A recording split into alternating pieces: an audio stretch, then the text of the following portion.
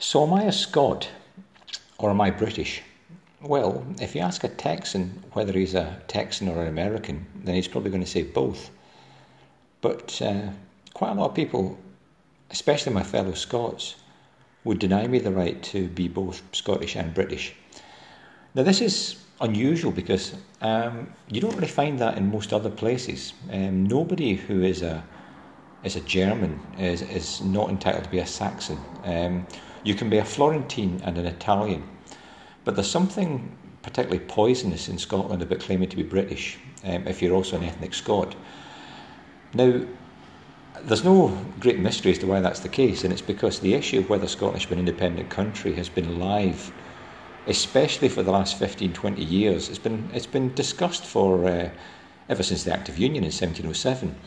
But it's been an itch that some people can't leave alone, and there's been a resulting scab, I think, since the middle of the 1970s. I'm old enough to remember when the Scottish National Party produced an advertisement for partly for membership and partly for election campaigning, and it's Scotland's oil.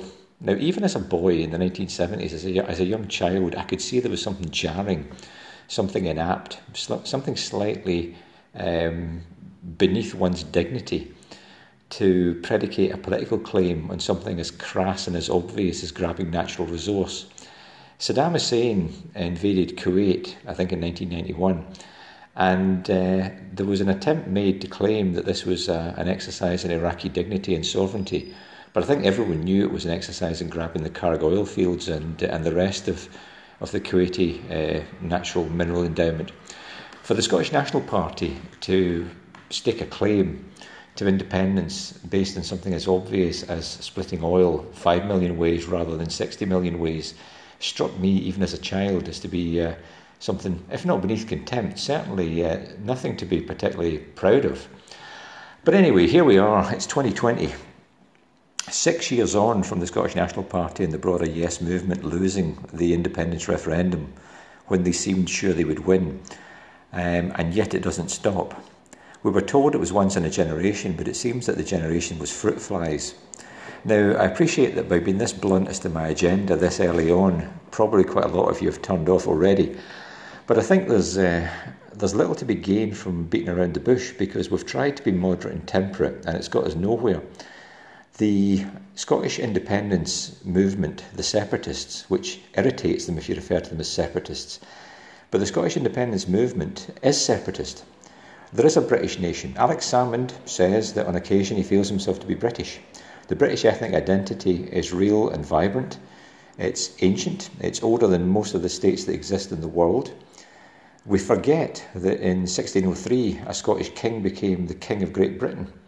And we forget that in 1707 the English Parliament ceased to exist, as did the Scottish Parliament, and the Westminster Parliament existed for the first time. The Act of Union telling us that the two countries were joined together forever. So we forget some of these obvious things and we fall out over it. So I think it's important maybe to go back and think more broadly, not only about Scotland, but also about politics and how we got to where we are and what politics can and can't do. Now, in the modern world, politics is often sewers. Politics is tedious, it's boring. It's not the family, it's not the individual and their achievements. It's about trying to get the rubbish off the streets and trying to care for the poor and the dispossessed and the elderly and the frail in the best and most economical manner possible. It's technical questions. There are few good reasons why most of the decisions that are made in a polity, few good reasons why they can't be made by civil servants. If you could trust the civil service to work diligently without ministerial and parliamentary oversight, probably they could do most of the things that are required to be done, because most of them are technical questions. Politics in the modern world, I say, is mainly about the mundane things. It's fixing holes in the road. It's not about great issues of identity. However, politics is in part about issues of identity. Michael Ignatieff wrote a very good book on blood and belonging, and he talked about the collapse of the former Yugoslavia and what happened when Tito died and the Serbs and the Croats and others had politicised identities. Because up until that point, they were compelled to act as if they were Yugoslavs, regardless of whether they thought they were. Once Tito was dead, and once the state... Now, this is the really interesting point. Ignatieff is a clever guy. He's written very convincingly on complex issues, like, for example, Scottish Enlightenment philosophy. And Ignatieff makes a telling point about what happened in Yugoslavia. He says, people think that ethnicity was politicised and then the state collapsed because of it. That's not actually what happened. What happened was the state collapsed, and then people were left thinking, who can I trust? Who will defend me when nobody else will? And that question was answered by an appeal to an old ethnic identity. I'm a Croat, I'm a Serb, I'm a Muslim, and therefore these people will defend me. So sometimes politics is about identity. Churchill, of course, famously said to motivate the cabinet, and I'll attempt to say it in the manner which he might have said it. He said, if the history of this island race is to end now, then let it end with the last one of us on the ground choking on his own blood. Now, that appeal, and even after all this time, to any Brit, to any ethnic Brit, it strikes right to the core. That appeal was an appeal to the irrational. And the reason why the irrational can be the rational was explained by Steven Pinker in his book, How the Mind Works. There's a kind of deep rationality in irrationality. If you're the kind of person or the kind of nation that in the right circumstances will not reckon your losses, then you will live free. Because those who are truly fascistic, those who are wedded to darkness, for want of a better expression, those who represent everything which is ungodly and unholy and inhuman, they will recognise that while you might not be like them, you're not dark, you're not nihilistic, you will take them into hell if necessary. So nations sometimes have to appeal to that atavism, that fundamental identity. And of course, the Scots have a great deal of that. It's not our national motto, but it's thought to be our national motto. It's our de facto national motto. Nemo impune lacessit. None may strike us with impunity. The old British Army infantry training pamphlet, I think I recall correctly, says that the bagpipes must not be used with Scottish troops in the attack because it just causes a complete loss of discipline. Everyone goes crazy and there's no command and control. So nations are imagined communities, and nation states are political orders that are underpinned by that kind of sentiment. But most of the time, when existential threats aren't in play, when people aren't trying to enslave you, as the Germans were in 1939, in most circumstances, politics is about sewers, it's about holes in the road, it's about schools and how best to cause kids to be able to read and reason and write. And these are technical questions, they're not fundamentally political questions, they're not ideological questions, they're administrative and bureaucratic questions. So, the first thing I think we have to think about when we consider Scottish independence is it the case that we're living in existentially challenging times such that we have to look and recognise that only other Scots can be trusted? And the second question we have to ask ourselves is, if we're not living in those times, is it administratively and bureaucratically better to have an independent Scotland? Now, I'd like to return to these questions later on, but I think just putting them out there right away begins to set a context for a discussion about Scottish independence. I think the next thing we have to think about, and it's true for every country, is what do the people think about economics and politics? When I studied at Glasgow University, economics graduates got a degree in political economy, and eventually they lobbied the university to have an economics degree because the degree was economics and lots of employers didn't know what political economy was. But as so often, the Scots were right. Economics is inherently political. There's a political element because there's always a question of the involvement of government and money. Classical economics deals with the exchange of goods as if money doesn't matter. Money is introduced quite late in economic explanations. If you study economics, then you understand utility, the theory of the firm, why businesses continue to produce and why they stop, why workers move between employers, how workers spend their money to maximise their happiness with a basket of goods. So economics deals with the economy as if government weren't present and as if money doesn't matter. And then government and cash money is introduced. And that changes things a bit. It doesn't change things in their entirety, but it changes them significantly. So political economy is in many ways a better description of what economics addresses than pure economics, because there is no pure economics. The whole world is covered in states, and therefore you always have to consider the role of government and money and central banks and so on. But does anyone believe that politics trumps economics? Or are we all now on the same page and we believe that economics is what the fundamental driver is? Francis Fukuyama, I think in the late 1980s or possibly the 1990s, Fukuyama was an American federal civil servant, I think, before he became an academic. And he published a book called something like The End of Ideology. I should have checked. But it's a book similar to lots of others that have been produced, suggesting essentially that the great ideological disputes are over. In the UK, for example, the Labour Party abandoned Clause 4, the commitment to the workers owning the means of production, distribution and exchange, and the full rewards of their labour being in the hands of the workers. No more expropriation, no more extraction of surplus value. And then people came along and they explained that any society that wants to invest for a greater future product has to give up some present consumption. And that can happen either through taxation and bureaucrats allocating capital, or it can happen through individuals choosing not to consume and investing in enterprises. But one way or the other, someone somewhere has to give up consumption in order to have a greater future product. And the return on investment is very low. If you choose to give up consumption today, then you will get, on average, a 5.1% return with huge volatility. So if someone posed the question, would you rather have £1,000 today or £1,051 in a year's time, but we can't guarantee that the 1,000 will be there, you'll probably get the 51, but your fundamental investment might be worth 800 or 700 or 1,200, but we can't be sure. In most circumstances, people choose to take the 1,000. We know this because most people won't invest. So the world essentially has went through a vast experiment. We took Germany and split it into two, east and west. We took Korea and split it into two, north and south.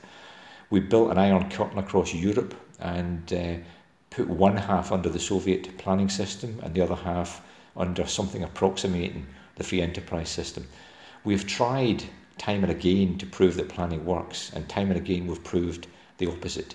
There's an academic at the moment, Mazzucato, who's arguing that government is far more useful than you'd think, and that the narrative I'm giving you right now is false. But I think most people believe that the great questions were settled, or it seemed so in the 1990s, and therefore economics trumps politics. And there's a limited amount that government can do. Capital is mobile. Capital itself does not obtain high rewards. The division of product between the workers and capital, and to include in the workers the state, because it's the state that serves the workers, the division in product is vastly in favour of the workers. So in a world where Volkswagen can move plant machinery to Slovakia and build a little 3-cylinder up car, in that world a state will not be able to grab a huge share of taxation, and the workers will get paid wages which are similar to the kind of wages that are obtained for that activity anywhere in the world. It's very hard to make BMW cars in America or Germany and pay higher wages than Malaysia if the Malaysians can make them just as well, and the cars can move and the plant machinery can move. In that world, economics trumps politics. Arguably in every world, economics trumps politics. The remarkable thing about people on the left is that so many of them are committed to the idea that Marx was essentially right, and yet at the same time they want to believe that politics trumps economics, when of course the central message of Marxism is that economics trumps politics. So I think we have to ask ourselves first and foremost, what is politics all about? Is it about holes in the road and administration and bureaucracy, or is it about the great existential questions and who can you trust and who's in your tribe? And most of the time I think it's administrative. And the second question you have to ask yourself is, does politics trump economics, or is it the opposite? And I think economics trumps politics. Once those two questions have been answered, I think the presumption is against Scottish nationalism. The presumption is against Scotland being an independent country. But I'll park that for the moment and move on. Because the next part of this, I think, is particularly difficult for anyone who favours Scottish independence. And that is the question of what is Scotland? And is there a Scotland? Because Scotland is an unusual country. It's a very clannish country. Malcolm Gladwell suggested that culture has an impact across centuries. If you want to explain why people in the American South behave as they do, you have to understand that they are the Scots-Irish, and they've got a culture that is remarkably similar to the one that the Irish and the Scots imported into America and continued. He talks about the feuding culture of Harlan, Kentucky, and the kind of pride and indignation and violence that the Scots-Irish brought to the American South. As he says, if you get murdered in the South, probably you know your murderer, and probably you both know what caused it. So, if for the sake of argument culture runs across centuries, if it's the case that the Scots have got a certain kind of way of going on, then that might be useful or harmful in trying to establish a political Scottish state. And the most obvious thing you can identify if you look at Scotland is the division between the Highlands and the Lowlands. Back in the 1980s, probably 1985, I was in a youth hostel in the Highlands. And it was 84 actually, now I recall. And in 86 I was in Morocco, and it turned out that a group of young lads on this trip in Morocco had been in the youth hostel at the same time, and they were English lads. Now, me and my pals had arrived late in Fort William, and didn't even try to check into the youth hostel because we were too late. Instead, we went and got drunk, and then once drunk we decided to sleep in the car. But we mentioned this is what we were doing to the barman, who told us that he would phone his friend in the hostel, and of course the boys from Glasgow could come and check in. So we did, and we had a wonderful time in the hostel. I discovered in 1986 that the English lads who were there at the same time were treated disgracefully because they were English. So this division between England and Scotland existed in the Highlands in the kind of sentiment that some had. But what that doesn't tell you is the division between the Lowlands and the Highlands that's existed for hundreds of years. What a lot of English people in particular, and Americans as well, don't understand is that the Lowlands were fundamentally British. They were at the forefront of the British state for a long time, and people like Hume and Ferguson and Smith and Miller, the great thinkers of the Scottish Enlightenment, were very keen to bleach their prose, spoken and written. They wanted to bleach their work of Scotticisms. They were keen to be Northern Britons. The Lowland Scots were fundamentally a much more commercial and Presbyterian and, for want of a better term, and I wish I had a better term, a much more modern people, less agrarian, less clannish, and more committed to the idea that identity was tedious and what mattered was efficiency. So we had a situation in Scotland which a lot of people allied over. When the Williamite settlement, after the Glorious Revolution, 1688, and then the conflict that followed it, when William and Mary became the joint monarchs, the joint sovereigns, we had a situation where it looked as if there was going to be a threat to the Williamite settlement in 1690, I think, in Scotland. There were 2 battalions of King's Own Scottish Borderers raised in a morning in Edinburgh to defend the Williamite settlement. The Lowlands are a very, very different place from the Highlands.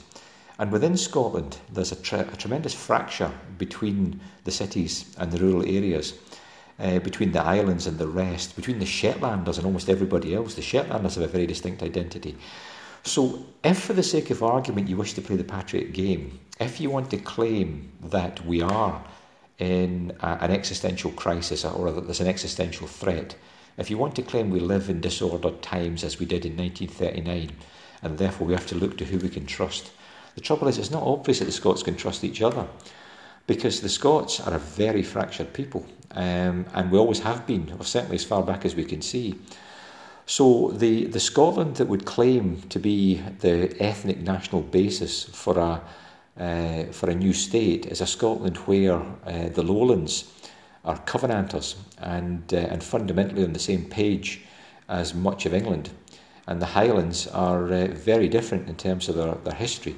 Now you can deny that culture runs across centuries, but if you do, then your basis for saying there is a Scotland that has an identity which is worth recognising and predicating a state on. If you make the claim that there's no identity over time, then all of a sudden your claim for Scottish nationhood, a political Scotland, is entirely a claim about administrative and bureaucratic efficiency. And it's very far from clear, given the experience we've had since 1999 in the devolved Scottish Parliament, it's very far from clear that we really are better at administration and bureaucracy than the Scottish Office and the so-called colonial administration of people like Ian Lang and others managed. So anyway, as I say, I think these big questions about what is the state, does economics trump politics, and who are the Scots, I think these questions form landmark issues. They represent the large-scale topography of the question. If we look at something much more immediate, what it was that drove the demand for Scottish nationhood in the recent history, the last 30, 40 years, it was Thatcherism in the late 70s and early 80s that really drove the demand for an independent Scottish state. It was a rejection of the policies that followed the 1970s debacle of the Labour government. It's worth remembering, just as an aside, that the Labour government of 1974-79 was brought down by the Scottish National Party. So for any Scottish nationalist who dislikes Thatcher and the Conservative Party and what happened in the 1980s, it's worth remembering that Jim Callaghan's government ended just a little bit earlier than it would otherwise have done, because the Scottish National Party voted in a vote of confidence to collapse Callaghan's government. But anyway, 1979 arrived, and we had, I think from memory, 26% inflation. We had a top rate of income tax of 83% on income. We'd had a top rate of tax on so-called unearned income from savings of 98%. And we'd had the IMF coming into the country in order to tell us how to run it. We'd had the miners on strike in Ted Heath's government just before Labour came in, and the lights going out regularly. We then had the winter of discontent at the end of the Labour government, 78-79, and we had the Scots failing to support a devolved Parliament. Now, all of this was the context for the 1979 Tory victory, and what could only be described as a British Volcker movement. Volcker in America smashed inflation out of the American economy by adopting a brutal policy without regard to short-term consequences because he thought it was better in the long run. Thatcher did something similar 79, 82, and it's foolish to pretend otherwise. The British economy and British society went through merry hell in that period, and the Scots thought it could have been avoided. No matter how much money had been spent on subsidising shipyards, no matter how many orders for Royal Fleet Auxiliary and Royal Navy ships were placed with the Clyde when they shouldn't have been placed, no matter how much was done to try and support pulp mills in the Highlands, or Talbot cars in Linwood, or Leyland trucks in Bathgate, no matter what was done, the Scots always felt that more could have been done. And what actually happened was, by involving the state in the economy and bailing out bankrupt industries, we convinced Scotland, we convinced civil Scotland, we convinced the trade unionists that in actual fact there was an alternative, a long-term alternative to making goods and services that were equally valued by the world as the goods and services you consumed. We took product from successful individuals and industries and we subsidised the unsuccessful. And in the very act of doing that, we convinced the unsuccessful that this could continue indefinitely. So we had Jimmy Reid, the great trade unionist, telling us that a work-in was possible and that a shipyard which was bankrupt could be made to seem a noble endeavour that deserved subsidy by the workers refusing to go on strike but instead working. Now, I can remember being powerfully influenced by this. I can remember crying with the dignity of that. The old Labour claim that the right to work is not a right to not work, and that it's important for people to have that identity, to not be deprived of their place in the society, to be able to socialise their kids because their kids see them working. All of that struck me very deep. But the trouble is that it didn't work. and by the time we got to 1979, it was obviously not working. There was never a period where efficiency kicked in. There was never a period where management got better. There was never a period where demarcation disputes between union members began to ease. It was always the case we were never Austrians, we were never Germans, we were never Norwegians. All of the consensus stuff that seemed to happen in other countries, all of the things that drove Japanese total quality management, the ability to actually get the workers on side and recognise that the world didn't owe you a living and you had to do what was best in world markets. All of the things that transformed Germany and Japan after the war, they weren't done in Scotland. Someone said that the reason why the Germans and Japanese were so successful after 1945 was precisely because they felt that the world owed them nothing. They'd been bombed back to rubble, they'd been bombed back to the Stone Age, and therefore they had nothing left. There was no hubris in them, there was no contempt for other people's demands. They bent to world demands. If the world wanted wiring looms and rusty cars that meant the car always started, then Datsun and Nissan would give you that. If the world wanted German engineering and BMW cars and the workers getting paid comparatively low wages, then that's what Germany would provide. The Germans would price themselves into jobs. So all of that, by 1979, drove Conservative support. And Scotland did not vote Conservative. But the rest of industrial England, a huge part of the working class, saw that Thatcher, if Thatcher wasn't right, Callaghan was definitely wrong. That was the position that people had been brought to in 1979. They didn't know that Friedrich Hayek and Milton Friedman and Margaret Thatcher and Keith Joseph and even Enoch Powell, to the extent that he defended their economics, they didn't know that these people were right, but they knew that Callaghan was wrong. They knew that what Labour was doing wasn't working. But in Scotland, there was always that belief that these things are choices. That Kailyard economics, that tanky belief. We call them tankies in Glasgow. The guys who supported the Soviets even after Hungary and Czechoslovakia in 56 and 68. The guys who'd been to the Soviet Union and seen the Potemkin villages, who'd been given wonderful lambskin Astrakhan hats by fellow trade unionists, who drank 60% vodka with their fellow workers and recognised that working men have no country.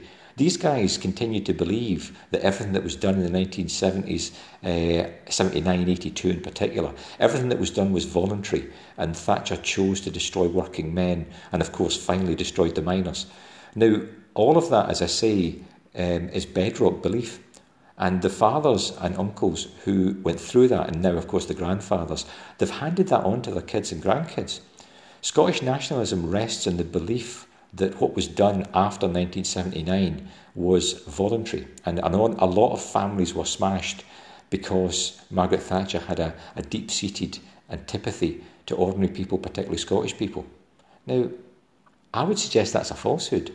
Having lived through the 1970s, I would suggest that by 1979 we had recognised what didn't work and there wasn't a whole lot of doubt about it. But of course, most people don't remember 1979 very clearly. So, as I say, just to recap, I think that we need to ask ourselves what kind of politics we want.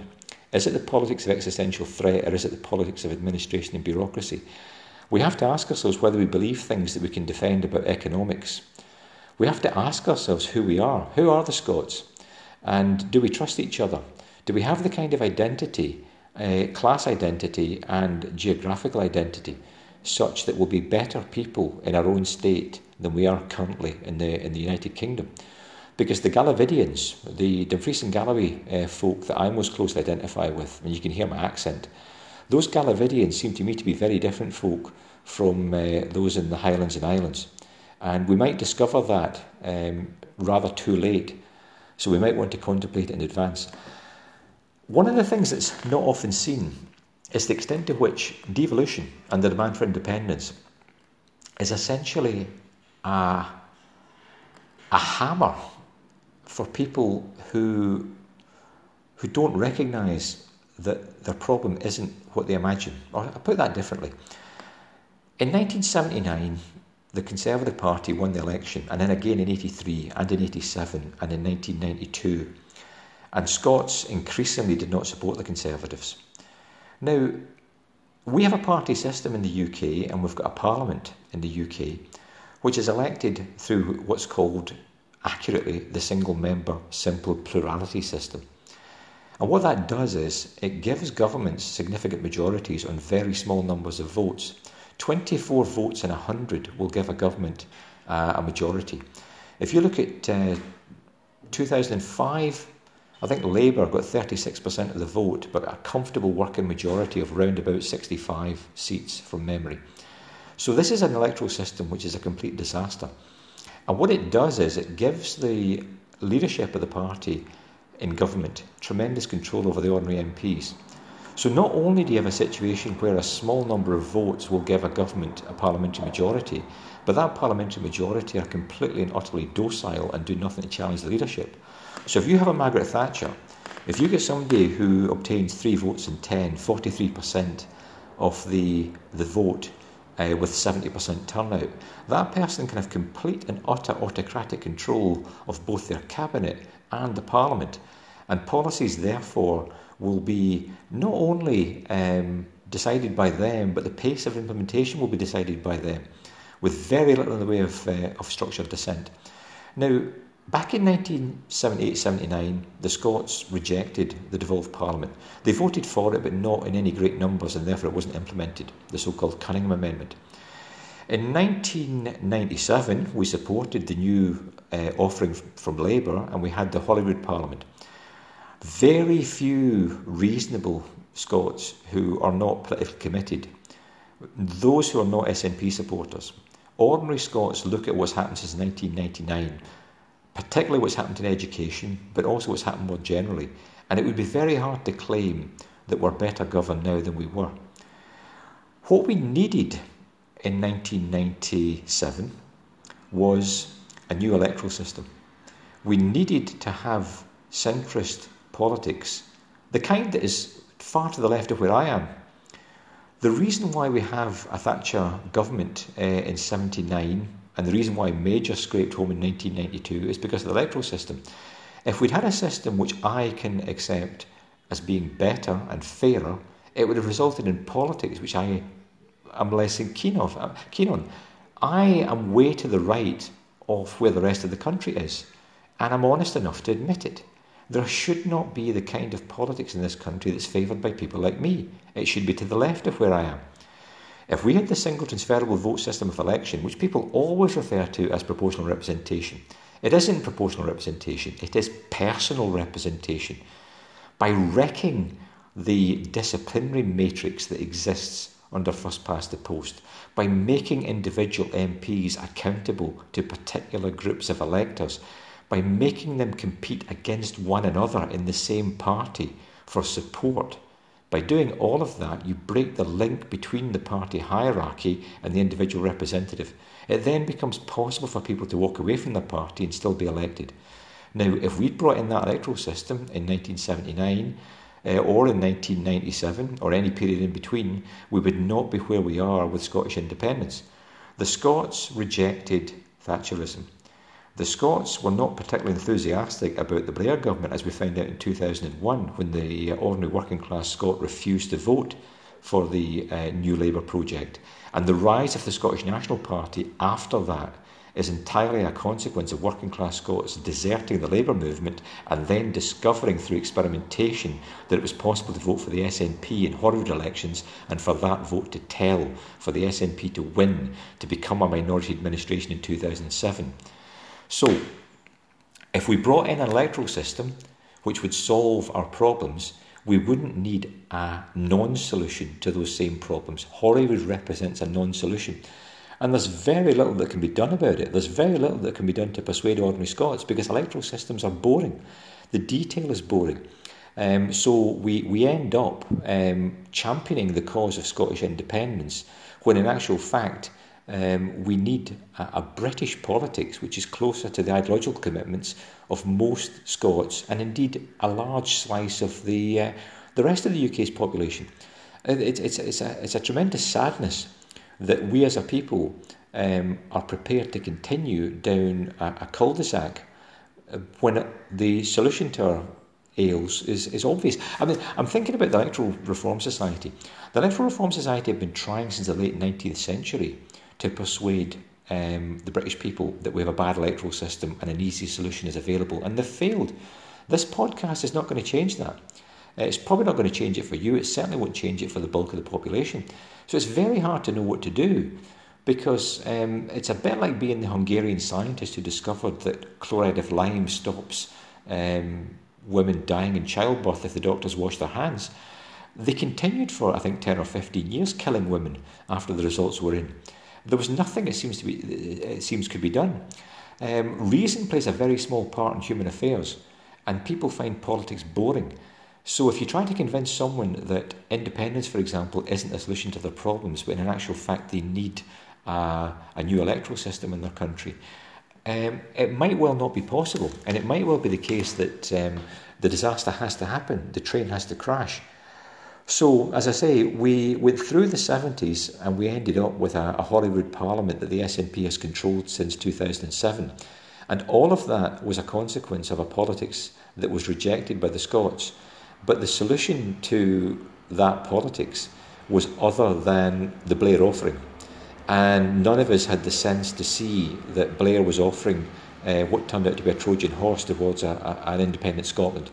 Nobody saw that by moving the Labour Party to the centre, by taking the working class for granted, by assuming that people in Blaenau Gwent in Wales or in Scotland would have nobody to vote for, and therefore the Labour Party would keep those seats regardless of the collapse in support, all of that meant that by 2007 Scotland was ripe for a sudden SNP victory that nobody had expected. And it happened. And now in 2020, we've had an SNP administration for 13 years, which has done a terribly bad job bureaucratically and administratively, but has managed to entrench itself as the expression of the settled will of the Scottish people. So it seems to me, as I say, we've backed ourselves into some kind of corner, and I don't know how to get out of it. I'd like to conclude just by saying a few things about where we are politically as we head into the 2021 election. We've still got ourselves into a politics where the basic facts are disputed. So the GERS figures, the figures which are produced by the Scottish National Party, the government expenditure and Revenue Scotland figures, which are not doubted by any responsible nationalist. None of the Scottish National Party's leadership doubt the figures, whereas a huge slice of the support doubt the figures. Now, this is truly remarkable. You would think that we would not commit ourselves to believing that Nicola Sturgeon and Kate Forbes and the other leading nationalists are part of a unionist conspiracy. But that's what's implied in the attitude that a lot of people have to the GERS figures. They seem to want to believe that their own leadership is, engaged in, to use Nicola Sturgeon's phrase, running Scotland down. So we've got a very, very strange attitude towards these basic facts. We have something like, I think, 56 Scottish nationalist MPs were sent to Westminster in 2015. It was 56, I'm pretty sure. Every single one of them, from what I can tell, what I can determine, doesn't understand the basics of Scotland's finances. They fought hard for so-called full fiscal autonomy for Scotland. And it was only after 3 days that it became obvious that they didn't understand the first thing about Scotland's finances. They thought that Scotland's fiscal deficit was half of what it actually was. Now, this is remarkable. Those who have to go on the record don't dispute the basics of Scotland's finances. But much of the rest of the time, the politics proceeds on the basis of falsehood. And it's almost like a Lewis Carroll politics. It's Nicola in Wonderland. It's the strangest experience. It's discombobulating. I'm not saying I'm an expert, but I've got basic sense plus first year economics and an honours paper in government and economy to my name. And I look at Scotland and the way we conduct our politics, and I'm not entirely certain that I haven't lost my mind. Some days, particularly during lockdown when I've nobody else to speak to, I pinch myself because I wonder whether, in actual fact, I'm dreaming it. But we don't seem to understand the basic facts of our finances, and we head into the 2021 election with the SNP still continuing to talk about Scottish independence as if it were a viable project, when the numbers are so heavily against us, it's hard to know how the project, the Scottish Nationalist project, is consistent with any concern whatsoever for the life and welfare of ordinary Scots. So we are where we are, and I've probably spoken for too long, but I hope that by May 2021 we can at least agree on the basic facts. Once we've agreed on the facts, we can decide whether an independent Scotland is the kind of thing we're prepared to die in a ditch over. We can decide whether we think we are a people who can trust one another in that politics, or whether we'll be riven with disagreement in a way that we despise in the UK. We think the UK is a fractured society. We have to ask ourselves whether we would be an equally fractured society as an independent Scotland. We can ask ourselves whether we think the state is mainly about bureaucratic and administrative affairs, or whether it's about great issues of identity. We can ask ourselves whether we could perhaps lobby for a new kind of Britain, a new kind of United Kingdom. Would we be prepared to contemplate a different constitutional settlement which would resolve the problems that we thought we saw in the post-1979 Scotland? 1979 was a watershed in Scottish politics. Nothing has been quite the same since. And that watershed, that sudden cataclysmic closure of the heavy industry in which large parts of Scotland depended, has left a legacy, both in terms of economics, but also in terms of cultural belief, the things that people pass on to their kids and grandkids. So if we could just agree on the fundamental facts of our existence, we could reach a decision that we could all sign up for regarding the kind of constitutional change that we need. I think, and more importantly, I hope that if we could agree on those facts, we could agree that the British Constitution does indeed have to change. But the one thing we don't need as a medicine to cure the disease that we have, the one thing we don't need is Scottish independence.